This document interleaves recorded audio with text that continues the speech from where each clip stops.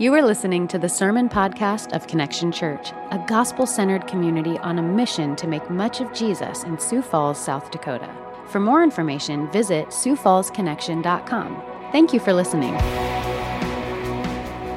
So up to this point in the book of Judges, we've been working towards the very last verse of the last chapter, which says that the people did what was right in their own eyes because there was no king in Israel. That is, apart from God's chosen leader, we're lost. We're going to wander into awful, terrible things. Apart from godly leadership to guide and direct us, we're lost. We'll destroy ourselves and the people around us. But we believe that God actually means not to leave us in that wandering, doing whatever is right in our own eyes, but instead sends us godly direction through His Word made flesh, that is Jesus Christ. And so what we find here in the book of Judges is what we would call like a seed of the gospel that becomes fully fruitful and in bloom in the New Testament. And we find a pattern of behavior that we've discovered over the last couple of weeks where people respond to God's blessing by doing whatever they want.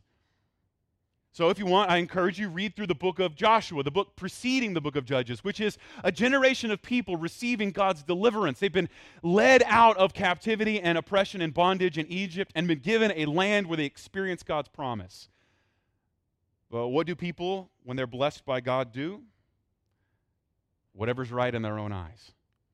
And so I want you to mark your spot there in Judges chapter 3. I'm going to read to you Deuteronomy chapter 7, the first 5 verses, and then we'll immediately jump in there, because the other thing I want to do for you is to begin to connect the dots of the Old Testament. So if you're ever in a reading plan, I know some of you are right now, you're walking through some of the first 5 books of the Bible, Numbers, Deuteronomy, right? Leviticus, Numbers, and Deuteronomy. Every good Bible reading plan hits some speed bumps in Leviticus, Numbers, and Deuteronomy. But what I would say is this might transform your understanding of the Bible, because the experience of Joshua and Judges, the people receiving God's promise and responding in rebellion, is connected directly to those promises predicted. So beginning in Deuteronomy chapter 7, I'm going to read the first 5 verses, and then we're going to flip over to Judges and read the entirety of chapter 3. Listen now for God's covenant promise, and then people's responding to Him. Verse 1 of Deuteronomy 7. When the Lord your God brings you into the land that you are entering to take possession of it, and clears away many nations before you, the Hittites, the Girgashites, the Amorites, the Canaanites, the Perizzites, the Hivites, and the Jebusites, 7 nations more numerous and mightier than you. And when the Lord your God gives them over to you, and you defeat them, then you must devote them to complete destruction. You shall make no covenant with them and show no mercy to them. You shall not intermarry with them, giving your daughters to their sons or taking their daughters for your sons, for they would turn away your sons from following me to serve other gods. Then the anger of the Lord would be kindled against you, and He would destroy you quickly. But thus shall you deal with them. You shall break down their altars and dash in pieces their pillars, and chop down their asherim, and burn their carved images with fire. Now flip over with me to Judges chapter 3. We're going to read the whole chapter, and brace yourselves. Now these are the nations that the Lord left to test Israel by them. That is, all in Israel who had not experienced all the wars in Canaan. It was only in order that the generations of the people of Israel might know war, to teach war to those who had not known it before. These are the nations: the 5 lords of the Philistines, and all the Canaanites, and the Sidonians, and the Hivites who lived on Mount Lebanon, from Mount Baal Hermon as far as Lebo Hamath. They were for the testing of Israel, to know whether Israel would obey the commandments of the Lord, which He commanded their fathers by the hand of Moses. So the people of Israel lived among the Canaanites, the Hittites, the Amorites, the Perizzites, the Hivites, and the Jebusites. And their daughters they took to themselves for wives, and their own daughters they gave to their sons, and they served other gods. And the people of Israel did what was evil in the sight of the Lord. They forgot the Lord their God and served the Baals and the Ashtaroth. Therefore the anger of the Lord was kindled against Israel, and he sold them into the hand of Cushan-Rishathaim, king of Mesopotamia. And the people of Israel served Cushan-Rishathaim 8 years. But when the people of Israel cried out to the Lord raised up a deliverer for the people of Israel who saved them. Othniel, the son of Kenaz, Caleb's younger brother. The Spirit of the Lord was upon him, and he judged Israel. He went out to war, and the Lord gave Cushan-Rishathaim, king of Mesopotamia, into his hand. And his hand prevailed over Cushan-Rishathaim. So the land had rest 40 years. Then Othniel, the son of Kenaz, died. And the people of Israel again did what was evil in the sight of the Lord. And the Lord strengthened Eglon, the king of Moab, against Israel, because they had done what was evil in the sight of the Lord. He gathered to himself the Ammonites and the Amalekites and went and defeated Israel. And they took possession of the city of palms. And the people of Israel served Eglon, the king of Moab, 18 years. Then the people of Israel cried out to the Lord, and the Lord raised up for them a deliverer, Ehud, the son of Gera, the Benjaminite, a left-handed man. The people of Israel sent tribute by him to Eglon, the king of Moab. And Ehud made for himself a sword with 2 edges, a cubit in length, and he bound it on his right thigh under his clothes. And he presented the tribute to Eglon, king of Moab. Now Eglon was a very fat man. And when Ehud had finished presenting the tribute, he sent away the people who carried the tribute. But he himself turned back at the idols near Gilgal and said, I have a secret message for you, O king. And he commanded silence. And all his attendants went out from his presence. And Ehud came to him as he was sitting alone in the cool roof chamber. And Ehud said, I have a message from God for you.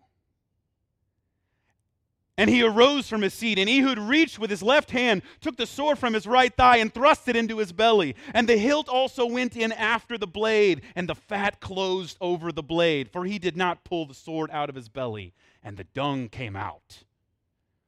Then Ehud went out into the porch, and closed the doors of the roof chamber behind him, and locked them. When he had gone, the servants came, and when they saw that the doors of the roof chamber were locked, they thought, surely he is relieving himself in the closet of the cool chamber. And they waited till they were embarrassed.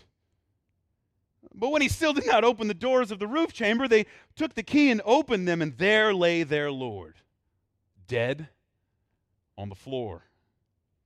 Ehud escaped while they delayed, and he passed beyond the idols and escaped to Serah. When he arrived, he sounded the trumpet in the hill country of Ephraim. Then the people of Israel went down with him from the hill country, and he was their leader.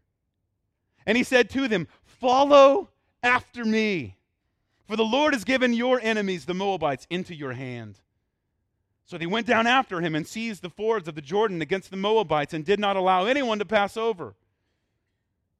And they killed at that time about 10,000 of the Moabites, all strong, able-bodied men. Not a man escaped. So Moab was subdued that day under the hand of Israel. And the land had rest for 80 years. After him was Shamgar, the son of Anath, who killed 600 of the Philistines with an ox goad. And he also saved Israel. This is God's word. No, really.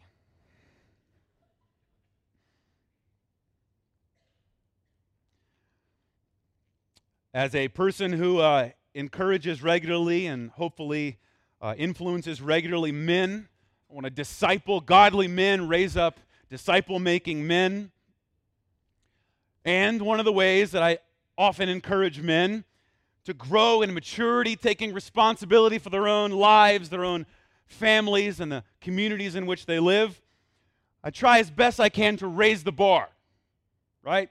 As Paul would say, when I thought like a child, that was in the past, but now I've thrown off childish things. And so, as I try to challenge don't hear me wrong on this, a group of people who would call themselves men who are entertained largely by comic books and cartoons. The average or median age of a video game player is no longer a child, it's a man in his 30s. And so I regularly encourage these men to grow and show maturity, especially in the area of humor. And I encourage them and push them as far away from what I would classify as bathroom humor as possible. And today I get to eat my words. Now, to be fair, I know some of you're like, see? Bathroom jokes right there, right? Just be clear, it rarely shows up in the Bible. I mean rarely, okay? So yes, enjoy this one, enjoy today. Soak it in. And then grow up. But what we have here is this, in the middle of this cycle of God's people rebelling against him, a strangely graphic and I would encourage you, intentionally humorous story. A story that you're meant to hear the details and go, what? Really? And like I told you for the rest of the book, this is one among many times in the book of Judges you'll stop and go, why is this in here? Why is this book even in here? But what I read to you in chapter 3 are the first 3 of the 12 main judges we'll get introduced to in the book of Judges. And we're introduced to consider something powerful, that we desperately need a hero, a deliverer. We settle for less than what we actually need. And yet God is our hero. And in him we find, did you catch that word there? Rest. And the last words there, did you catch? Verse 31 of that chapter, the third, Shamgar of these judges, what happened? God raised up another leader after Othniel and after Ehud, and what happens? He saved his people. So the first and most important thing I want you to see here before we dig into the details, the nitty-gritty details of this story, is the overarching theme here is that we need a hero, and over and over and over again you'll see this, whether it's Othniel, Ehud, or Shamgar, we fall woefully short. The hero of this story, the hero of this book, isn't any one of those 3 people. It's God. It's God who raises them up. It's God who hears the cries of his people and sends someone to save them. So let's begin to walk through this. This repetition begun here. I hope for the last few weeks that I've been trying to introduce this text and the cycle we're about to walk into. I've been trying to prepare you, right? Prepare you that God works in messy situations. Here we go. So the very first passage, did you catch that? I wanted you to connect the dots of the introduction of those first 6 verses here in Judges to the commands and the promises laid out for them in Deuteronomy. Now, hopefully that also makes, as you're reading through the Bible, your time a little less disorienting, right? You'll be walking through and go, what's this talking about? Why is this here? And you go, oh, this is meant to set the stage for us to anticipate God fulfilling his promise. And then let us begin to expect what God's people are going to do in response. And so you heard literally, very clearly, that list of peoples that they're going to live among, and they're meant to destroy their gods and follow after God. And certainly one of the ways they were supposed to do that is to keep from intermarrying with them, because, as Deuteronomy told us, they were going to lead people from worshiping and trusting God into trust in these other gods. Gods in Canaan that would have sacrificed children, that would have engaged in temple prostitution. Their way of worshiping their God was by engaging in the most visceral and entertaining the most base instincts they had. And then you saw what they did. Verse 6, they gave their daughters away, and then they began to marry the daughters of those people. Because some of you in this room, grandparents, know this. Once grandchildren come along, all your convictions are out the window. Like, all of your sternness and strictness and all the rules and discipline, all of a sudden a grandchild's there and you're like, whatever. Yeah. But do you see this? Do you see what happens? There's something that takes place. The family becomes transformed. And so the model of God's covenant people living out faithfulness. Remember that? We saw that in Deuteronomy 6, 7, and 8. This picture that ultimately the way that covenant promises were passed on to children was that they were modeled. Right? And I encourage you parents, we're never called to give the talk about sexuality, about faith, about the character and nature of God. But instead, we're meant to model 1,000 talks when, as we saw in the book of Deuteronomy, when we wake up, when we go to bed, when we eat, when we're along the way, every single moment of every single day, we're reminded of God's faithfulness to us. And what do? Verse 7 tells us, the people of Israel did what was evil in the sight of the Lord. They forgot the Lord their God and served the Baals and the Ashtaroth.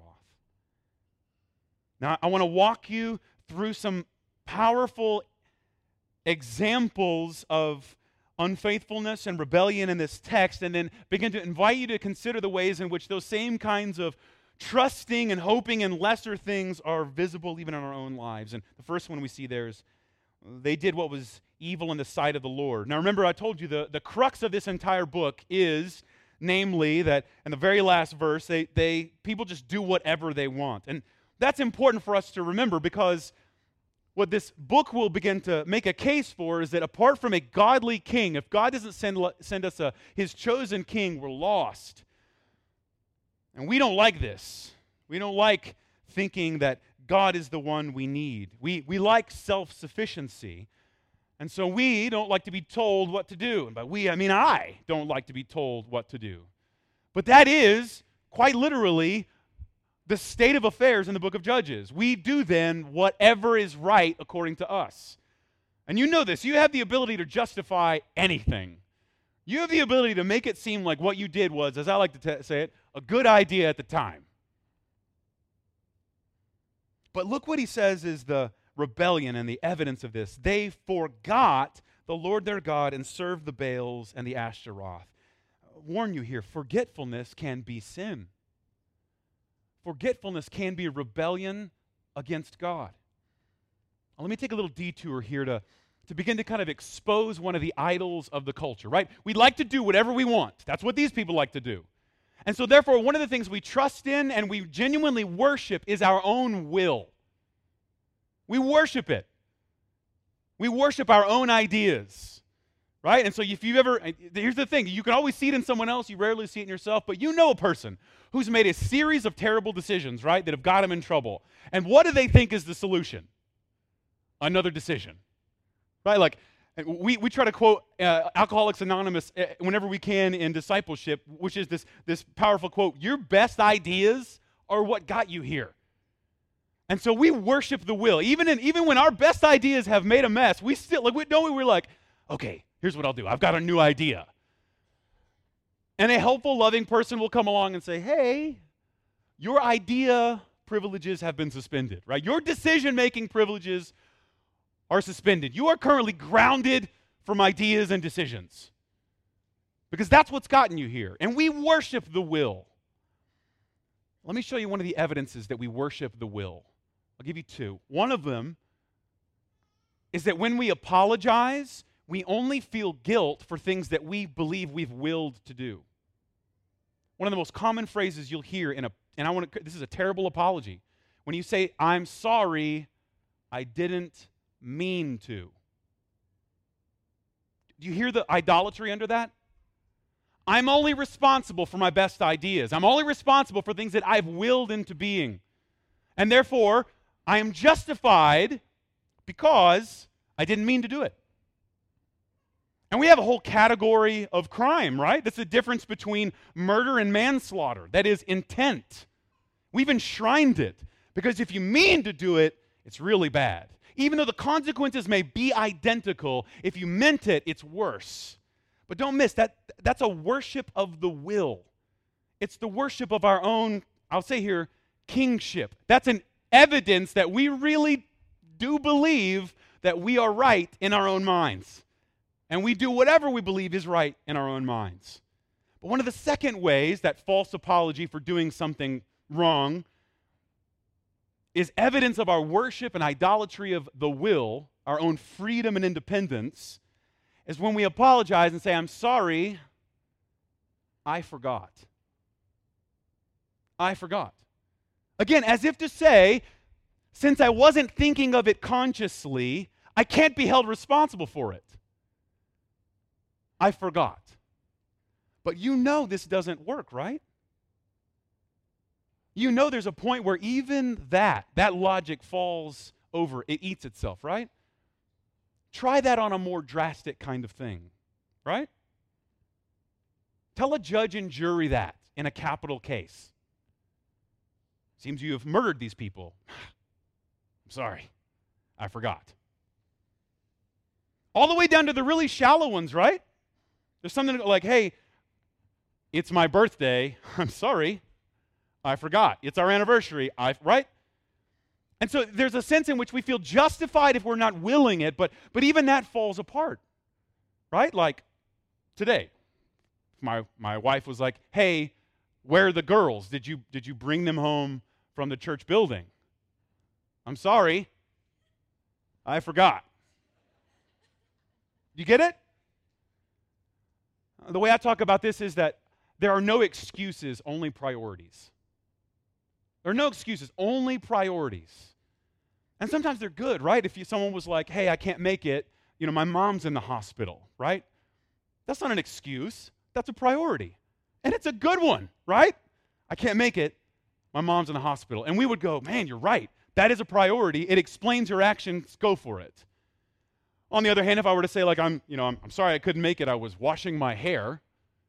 Well, you'd be like, does that make this better? Does that make your absence? But you notice what I've said? I've said there's a value in one over the other.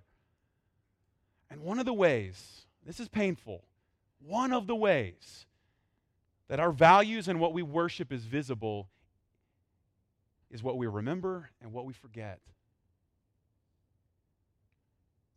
And so these people forgot. They forgot the Lord. And they started trusting in lesser things. Now, on one hand, this is meant to be kind of, hey, be careful when you find yourself saying, I'm sorry, I forgot, right? Just recognize what you're communicating to that person is what you value. Your values are visible at that point. They're obvious to everyone but you, right? Again, like, hey, why didn't you come see me? I forgot, right? You kind of like, you're saying this isn't important. And notice what they're saying here. They're saying, the Lord and what he's done for us isn't ultimate to me. I can save myself. I can do it on my own. I don't need him. I don't need to remember him. And then what does it say the result of forgetting him? They served the Baals and Ashtaroth. They worshiped lesser gods. They trust in lesser things. And it starts by what? Forgetfulness.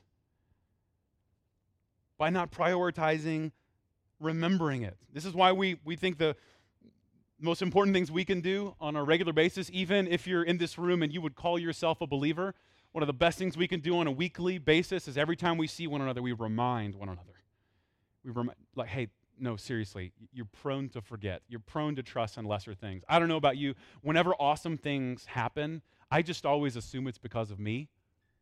Right? Like, maybe you don't do this. Whenever cool things happen, I just assume, like, I'm awesome. Like, hey, that must be great.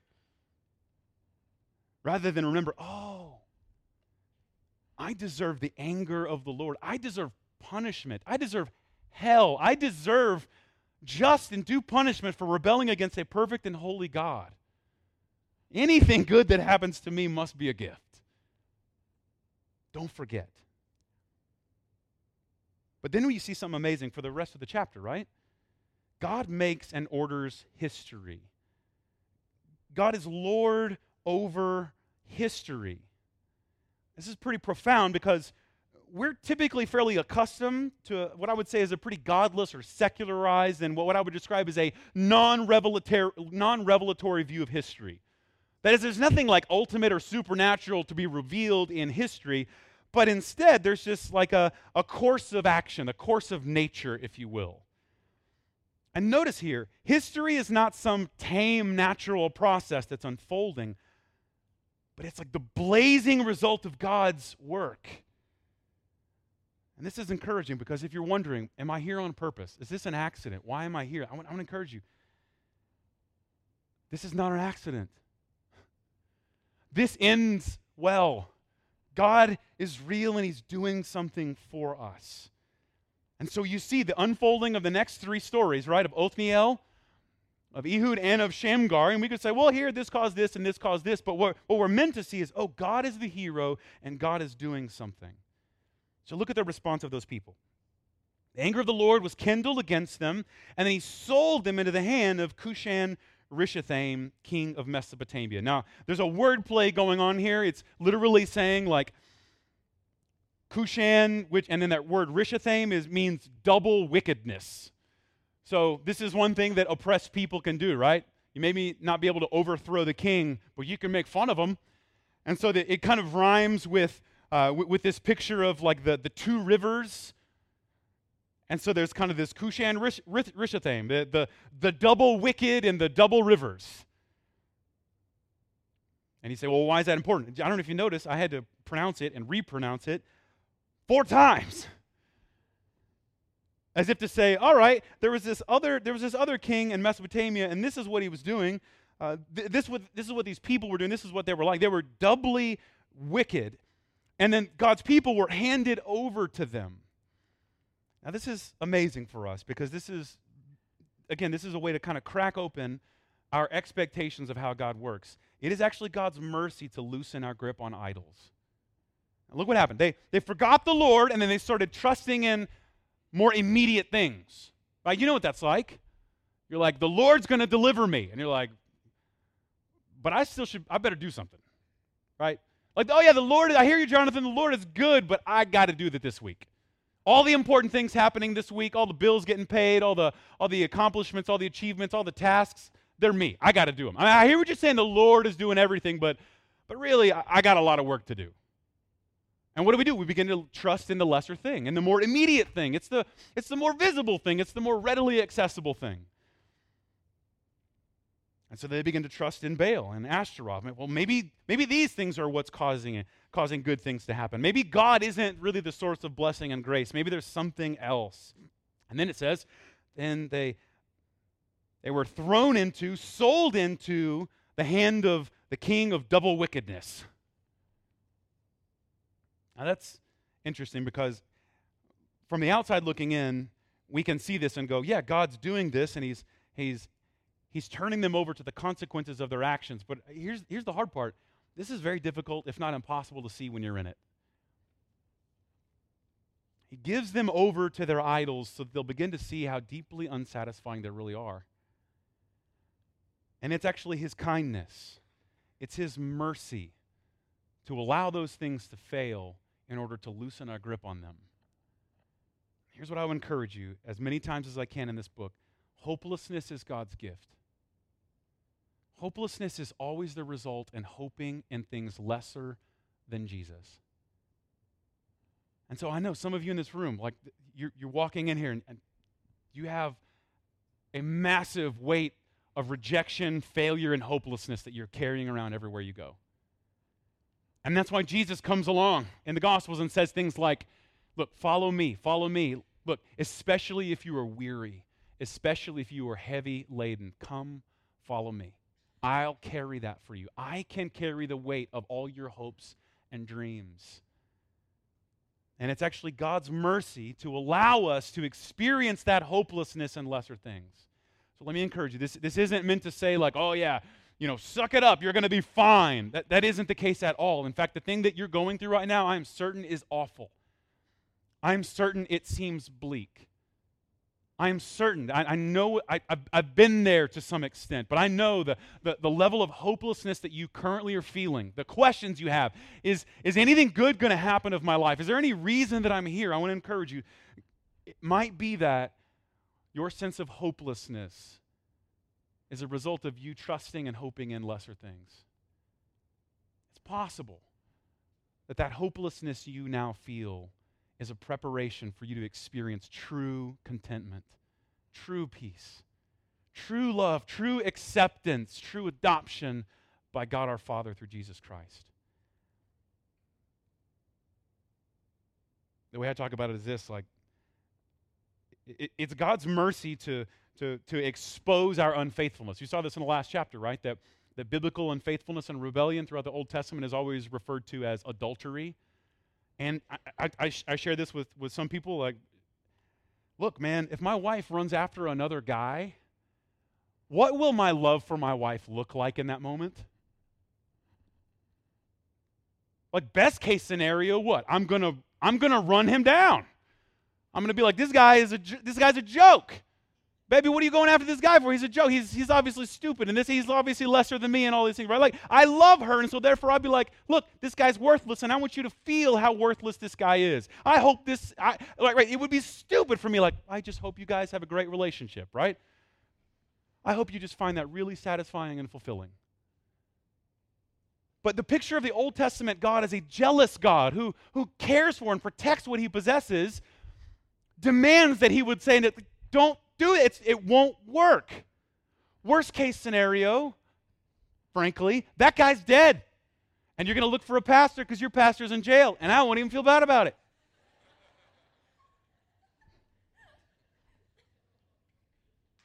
It's actually love. It's love that I would not want her to be satisfied in someone else. And so it's actually God's mercy to loosen our grip on the things we've run from him to cling to. But don't miss, they cry out to God. You hear that language of crying out, but we find it something really interesting. This word elsewhere in the Old Testament. But when the people of Israel, verse 9, cried out, God responded. But notice You've already read you the whole of the chapter, right? You're like, oh, cool, they repented. Evidently not, because in what happens in verse 12? The people of Israel did what? Again, what was evil. So before we move on to the great story of Ehud, desperation is not the same as repentance, but it can be the fertile soil of repentance. I want to encourage you, some of you are deeply desperate because things are awful. And that might be a great place that the Lord's coming to offer mercy and care to you. But it's possible to be really desperate, to feel deep distress, and not feel any sort of guilt, not feel any sort of remorse over your sin. Ask yourself this. What's the story? Like, what's your story? What's the story of God's grace in your life? And many people was at one time I was on my deathbed, right? Like, and God delivered me from sickness. I know for some of you, like, I survived an accident or I survived this thing, and I want to be like, praise God, amen. God delivered you from that distress, but don't miss this, that distress was only meant to appetize you for trusting in him. The deeper deliverance is not found in this life, it's found on the other side of the grave. And you can be delivered from the worst sickness and still not be remorseful over sin. One of the most painful experiences of my entire life. I was helping as a pastor of an established church and driving a man to cancer treatments. His lymphoma had metastasized. I'm not a doctor. I mess up the words all the time. It had gone metastatic. Had gone other places, right? It was really bad. Drove him to these treatments, and miraculously, like, he came through it. I remember I pulled up to my house in his car, his pickup, and I'm about to get out. And I said, man, hey, what do you feel like the Lord's shown you in this? Because, right, this is a man who's experienced deliverance. I said, what do you feel like the Lord's shown you in this? And I this was where a good pastor would have known what to say. I went silent. He said, well, I've just found that, the Lord helps those who help themselves. I've worked really hard and committed to a diet and committed to these treatments. And I've really found it to be true. The Lord helps those who help themselves. Side note, that is the most anti-gospel thing ever. If you could help yourself, you wouldn't need Jesus. And again, I'm sure there's a pastor out there who would know what to say in that moment. I was like, okay. Walked inside. And a decade later, I'm still sitting there going like, I don't know. I don't know, man.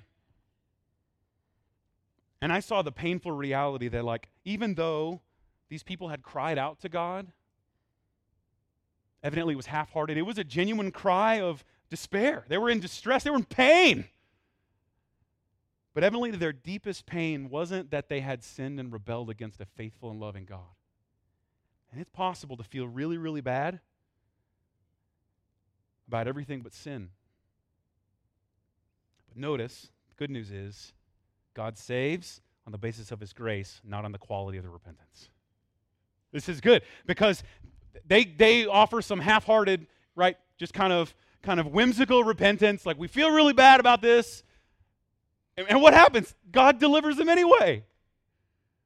Why? Because this is amazing. Like I know some of you are like, did I repent enough? Have I trusted the right way? Have I said the right thing? And friend, that's just superstition. It is not your faith, let's say, that delivers you. It is the object of your faith that delivers you. Namely, Ephesians will tell us that it is by grace through faith. What is the object of faith in that? Is it, I repented really well. I had a high-quality repentance, confessed all my sin, right? And therefore God loves me. No. My faith is that he is gracious. My only hope is that even my half-hearted, poor attempts at repentance are looking at the right object. And so this is powerful for us. No, the pattern is, you're going to hear me say this a lot over and over and over again, okay? Like this, they're like, and God saved them. And what did he give them? 40 years. Now Ehud, who was super awesome, which you could obviously tell why, got them in verse 30, a rest of 80 years. All right, let's talk about Ehud. You ready? Here we go. Now, I didn't mean to throw guys under the bus earlier who usually make bathroom humor. I have heard many times women criticize men. Careful, don't throw them under the bus. And women will say things like, well, men are just overly fascinated with bodily fluids and body functions. One time, I got accidentally invited to a baby shower. And a room full of moms told the rest, and let me tell you, loved to tell stories about bodily fluids and body functions. Okay, so it's not just a guy thing. Careful. You know I'm right. And you're like, yeah, it's fascinating. Fair enough. But notice what happens here. So they do again what's wrong. And we're left in this weird spot where God raises up Ehud. Now, notice what happened. He had been bringing tribute. Now, this word tribute isn't like a tax, but instead, it's like something you're forced to give to the leader. And so for them, probably this tribute would have been whatever they were able to harvest. And so as a result, we're meant to see here that evidently this is, again, he's not fat-shaming this guy here, but instead, it's this picture of, imagine living in a time where food is pretty hard to come by. Imagine a time, well, I mean, right, like, there's no such thing as like refined sugar at this time, right? High fructose corn syrup had not been invented yet, okay? So like, this was a new, and some of you are like, I'm really excited that I just demonized high fructose corn syrup. It's not the point. What I mean is, like, they didn't have access to the kind of luxurious tastes and treats that we have now, right? Cotton candy was not a thing here. And so for this person to be fat meant that, unlike the rest of the world who had to work very hard to harvest, to build, right? You burn a lot of calories when you work with your hands. For this person to become fat, what meant, one, he was a recipient of great tribute, right? He had been like living such a life of luxury that he was burning no calories and consuming the most luxurious kinds of foods all the time. And it's part of the story. You're meant to see here that this guy had literally gotten fat off of the oppression of God's people. Actually benefited from oppressing God's chosen people. And so Ehud comes along, and we find out here he's left-handed. Now it's interesting. We just finished a story about Othniel, who was a picture of strength, a picture of might, right? Remember for him from chapter 1, where the king was like, hey, I have this daughter. If you'll go capture this city, then I will give my daughter, I will give the blessing to marry my daughter if you'll do this. And along comes Othniel, and he's like, I got this, right? Super love story, wins her hand, like wins the city to marry this woman, pretty amazing, the Kenite woman, pretty amazing story. So you get this picture of strength, and then you get this picture of something just more peculiar. Now it says left-handed, but most literally it just means that he was hindered from the use of his dominant hand. He was hindered from the use of his dominant hand. It's possible that he had some sort of injury on his dominant hand, or he didn't have the use of it or something like that. Now this is, again, the word play is pretty awesome. The word Benjamin, Ben Yamin, means son of the right hand. So yeah, it's just fun. Like, and the Lord called the left-handed son of the right hand. Right? This is it is meant to be funny. You're meant to go like, this is crazy. Let me tell you a story of how God saved us. So it's all started. It was a left-handed son of the right hand. Wait, what? Yeah, not even got it started yet. And then he went and approached this fat guy, right? And I love this. This is actually a genre of fat villains, right? Like you Jabba the Hutt fans, right? Or Penguin. This is maybe Queen Ursula, right? You get the idea. Like this is a genre. This is a thing. And I want you to know where those genres and those stories come from. They come from this picture, this thing that happened. So it goes in, Jabba the Hutt, whatever that is, right? Again, I know some of you are like massive Star Wars fans, and you're really depressed right now. They're like, do you mean that this wasn't original? No, nothing new under the sun. Sneaks in, just like Han Solo. Sneaks in, and the story and the details all of a sudden become important, right? So even now, left-handed people, if you're in the room, I'd have you raise your hand, like raise your right hand, but that was just a joke. Yeah, don't do it. They make up about 10% of the population. Now, I know you think your life is really hard, what with scissors and spiral notebooks and computer mouses, okay? Pencil sharpeners, right? But this is really interesting because they would have made up, just like you, for the purpose of this argument here, a peculiar group of people, at least a subdominant group of people, not the majority, the minority of people. And so, this plays in, right? Did you catch that? They normally, someone who was right-handed would strap on their left thigh a saber or a sword. And so, here's again, this is where it gets funny. He goes in there, and then two things happen. It's like a bad horror flick, right? You watch the horror flick, and you're like, don't do it! And you can imagine the Israelites telling the story of Ehud going in there, and he's like, he walks in, and they frisk him on the left side because everybody's right-handed. Who would expect this? Who would expect anything happening, bad for our king right now? They would come from the right thigh of this man, right? That's what you're like. What could, what bad thing could happen? And then, did you catch that? Apparently, he had won over the king such that he says, "I have a secret message for you. I have a word from God." Right? And then what does the king do? Did you catch that? Silence. And Ehud came to him, and after he said, "I have a message from you," he made everyone leave from his presence in verse 19. Right, again, this is like a horror flick, right? Like, people are getting chopped up around you, and the person's like, "What's that noise in there? I'm going to go check." I mean, right? This is where the Israelites would have been telling us. So then this is what happened. You won't believe it. Then King Eglon told everyone to leave, but he and Ehud.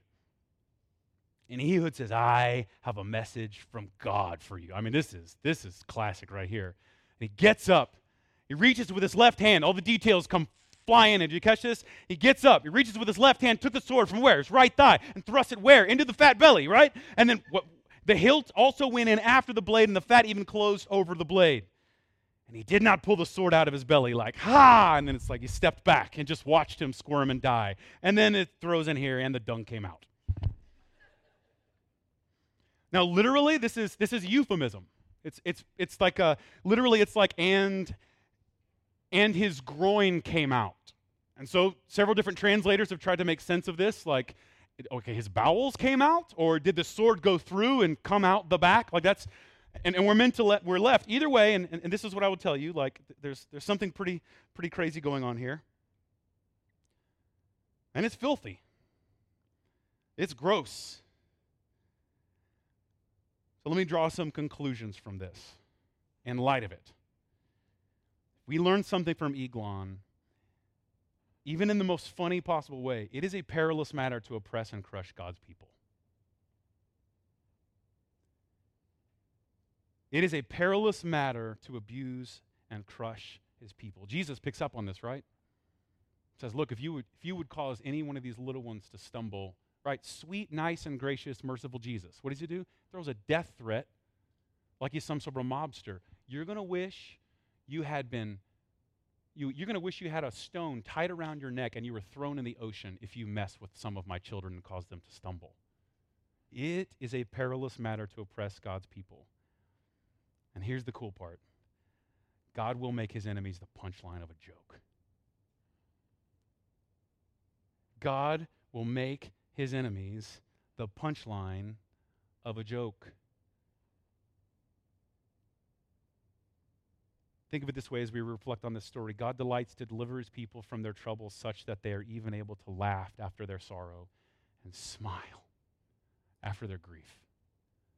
They were living in the worst possible time, and yet what will you remember about the oppression that the Israelites felt under Cushan-Rishathaim and Eglon, right? What are you going to remember them? And you'll laugh, and you'll think, that's silly, that's bizarre. Psalm 30 says it this way, I will extol you, O Lord, for you have drawn me up and have not let my foes rejoice over me. O Lord my God, I cried to you for help, and you have healed me. O Lord, you have brought up my soul from Sheol. You restored me to life from among those who go down to the pit. Now sing praises to the Lord, O you his saints, and give thanks to his holy name, for his anger is but for a moment, and his favor is for a lifetime. Weeping may tarry for the night, but joy, joy comes in the morning. Silly stories. And here's what I will tell you to summarize that. God's story of redemption always includes filth. He's just not thwarted by it. I'd add here that filth often is an expression of love. I remember this.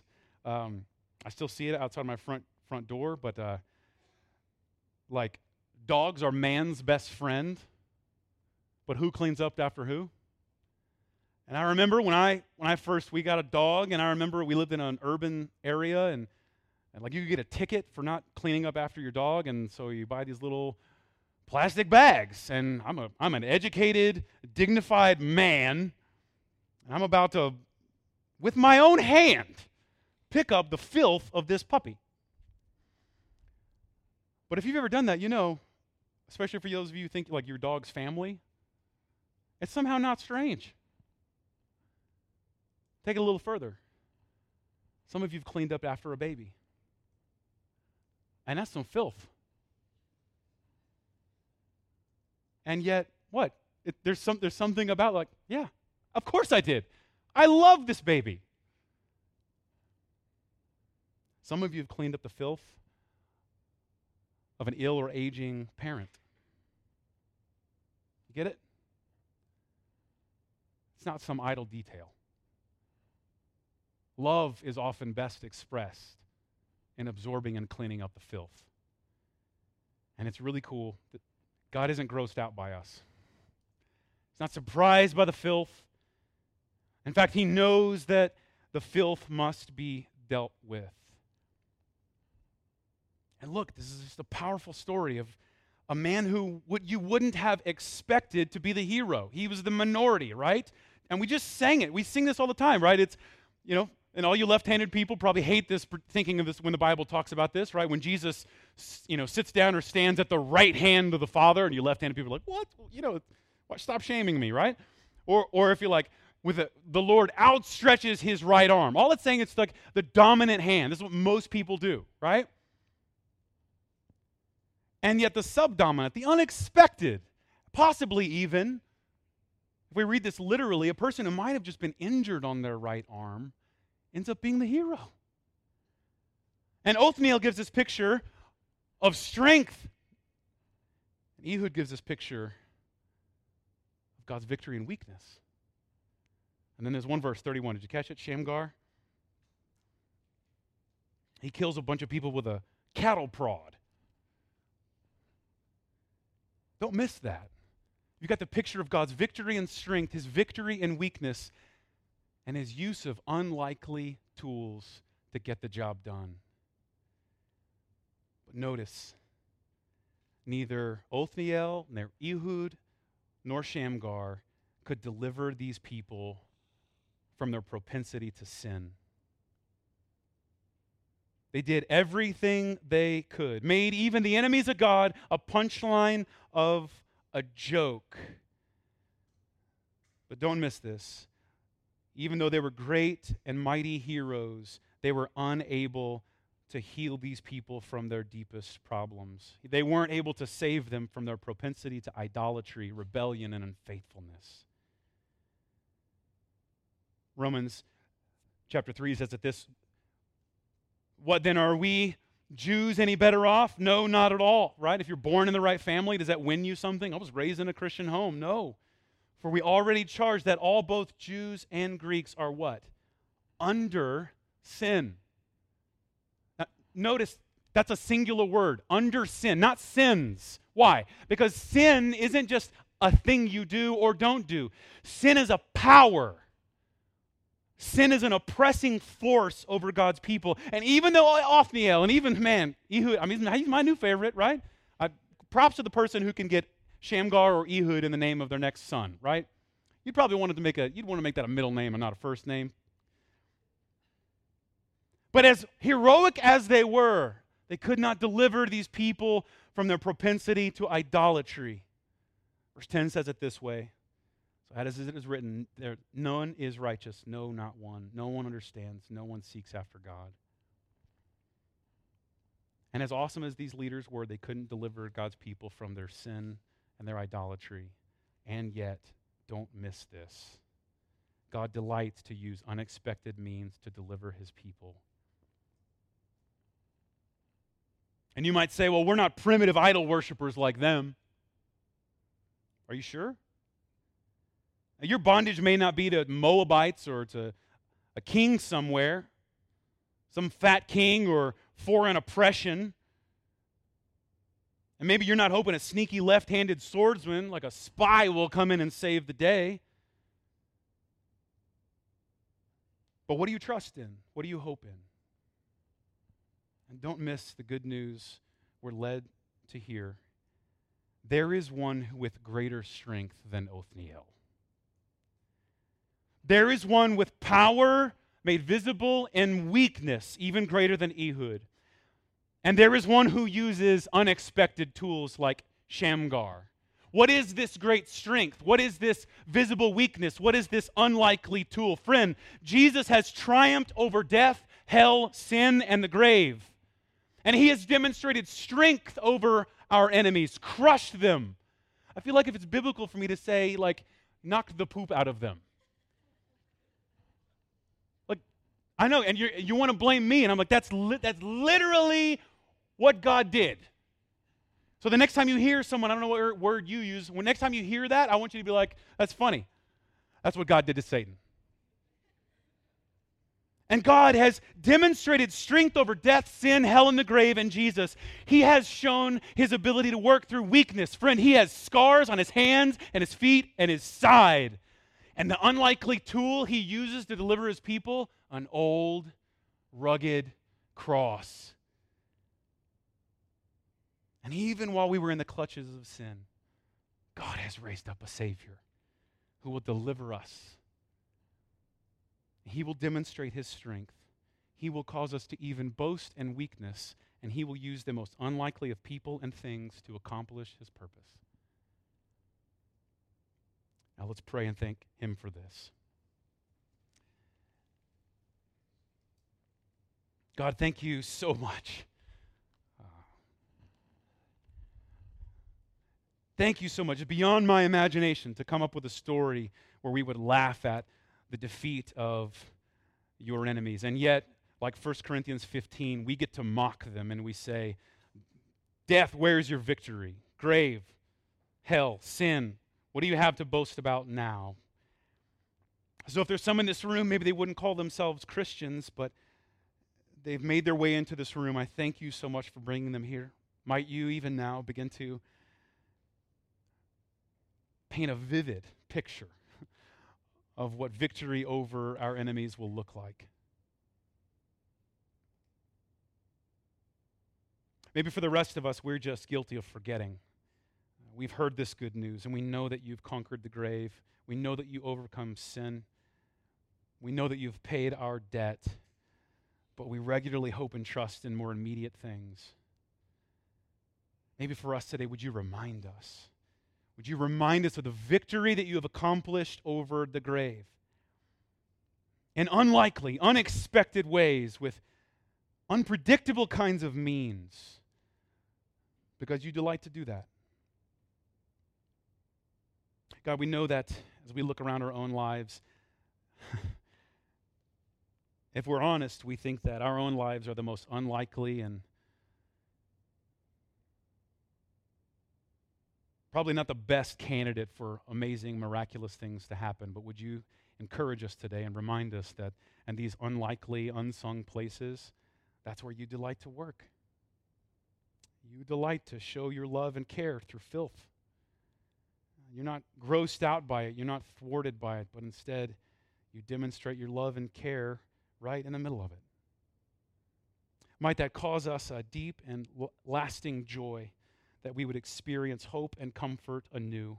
Remind us of this love you've demonstrated for us in Christ, that while we were under sin, you have come to bear the penalty and pay the price we could not pay, so that we would enjoy the blessings we do not deserve. We love you for this and thank you for this in the strong name of Jesus, who's victorious even in weakness and unexpected situations. Amen.